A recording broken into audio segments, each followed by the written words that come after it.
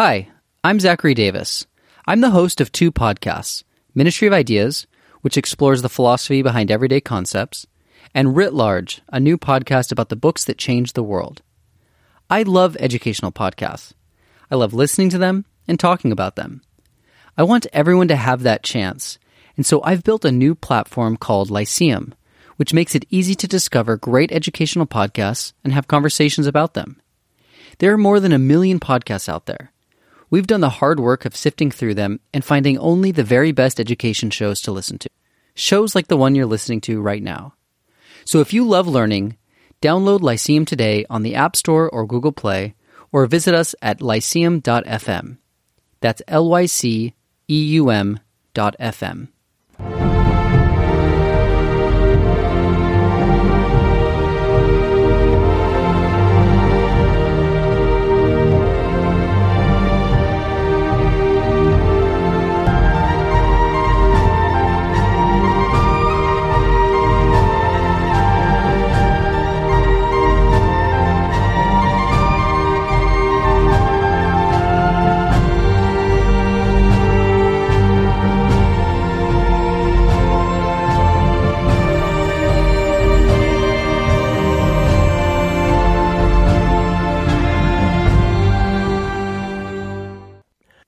Before we get going today, I'd like to make a quick announcement. I am thrilled to announce that the Other Half podcast, as well as my old show, the Queens of England podcast, is officially a member of Lyceum. Lyceum is a new app which has been specifically designed to help people find great educational shows and have great conversations about them, right in the app.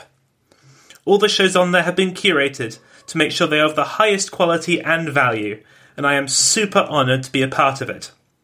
If you attended the Sound Education or Intelligent Speech conferences, you may have heard a bit about them. So, what does this mean for you? Well, nothing, if that's what you want. The show will continue to arrive wherever you get your podcasts free of charge. But, if you want a little more, to ask me questions or start discussions with other listeners, then Lyceum is the place to do it. You'll also be able to find more podcasters like me, and I hope to be able to feature some of them on the show as well. So, if that sounds good, download the app at lyceum.fm and check out the discussion rooms to hang out with me and other listeners. That's lyceum.fm, lyceum.fm. Thank you.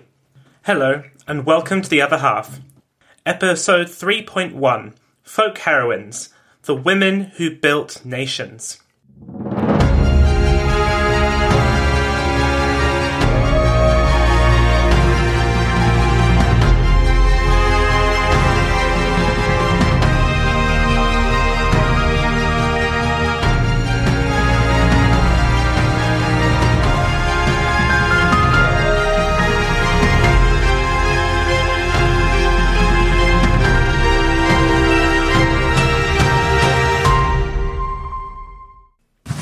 My loving people, we have been persuaded by some that are careful of our safety to take care how we walk among armed multitudes. But I assure you, I do not desire to live to distrust my faithful and loving people. Let tyrants fear. I have always so behaved myself that under God I have placed my chiefest strength and safeguard in the loyal hearts and goodwill of all my subjects. I am come among you, as you see, at this time, not for my disport or recreation, but resolved in the midst and the heat of the battle to live or die among you all, to lay down for my God, for my kingdom, and for my people, my honor and my blood, even in the dust. I know I have the body but of a weak and feeble woman, but I have the heart and stomach of a king.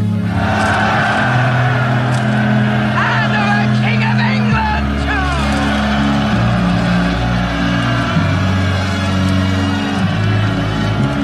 And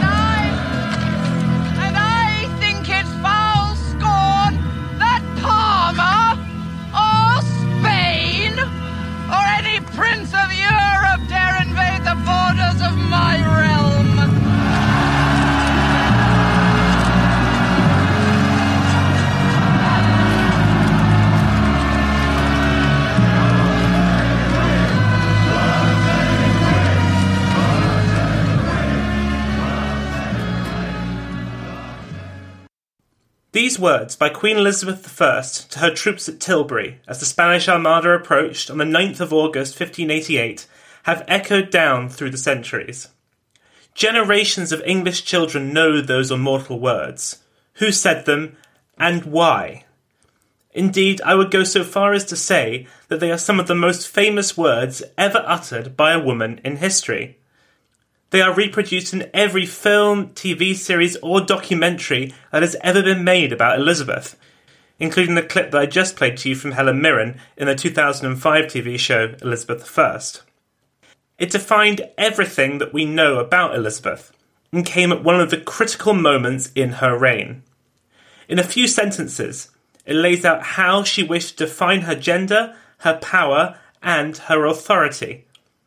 It also came to define how England saw itself on the world stage for centuries, as a proud island nation whose navy projected its values, its valour, and its might. It saw Elizabeth move beyond a mere historical figure and saw her enter English folklore as a national heroine, as Gloriana, a woman with the pride and courage to take on any enemy.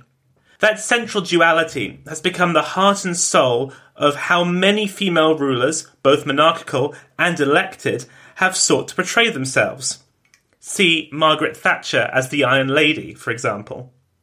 However, there is one slight fly in that ointment. We have no real proof that any of it was true. Some historians say that Elizabeth may have delivered a speech on that day, but the words are lost to history.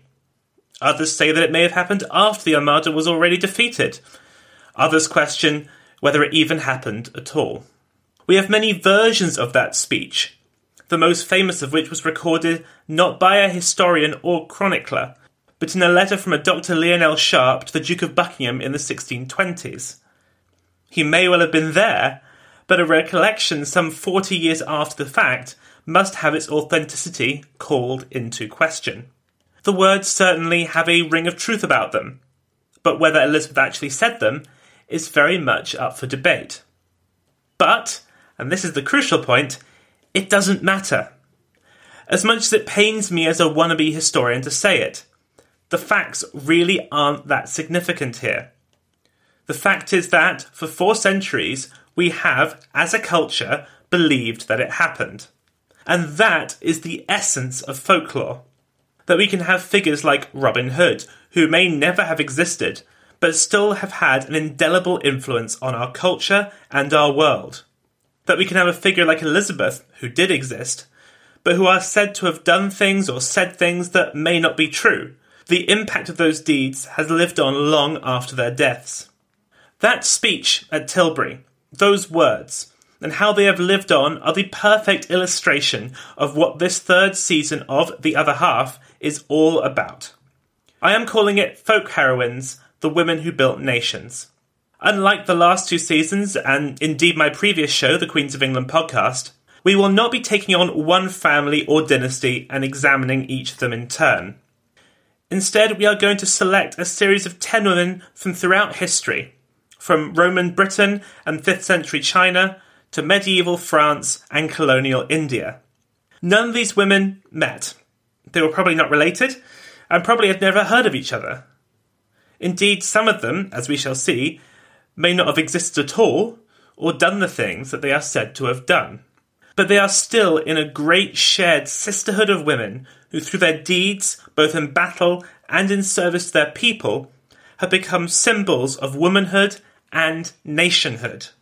This new format will mean that some of these shows will be a little different from what you have become used to, as we are not only interested in who these women were and what they did, but also in how they have been perceived since their deaths. How people have used their stories and memory to fight contemporary battles, be they military or political. As we shall see, there are quite a few commonalities between them. Most were fighting rebellions or battles against imperial oppressors. Some were called by their gods, others by a sense of revenge, but they all strive to create a better and freer future. They fought against prejudices, variously of their gender, their culture, and their race. They were scorned by rich and powerful men, and gave them great cause to regret their misjudgment. These were not always nice women. Some of their actions led to the deaths of thousands, many of them innocent. But they are all important to their people, and their stories are vital to understanding the people from whom they are all descended. We will start next week with the first woman in our series, Boudica of the Iceni, a warrior woman from East Anglia who defied the Roman Empire and nearly threw them out of Britain forever.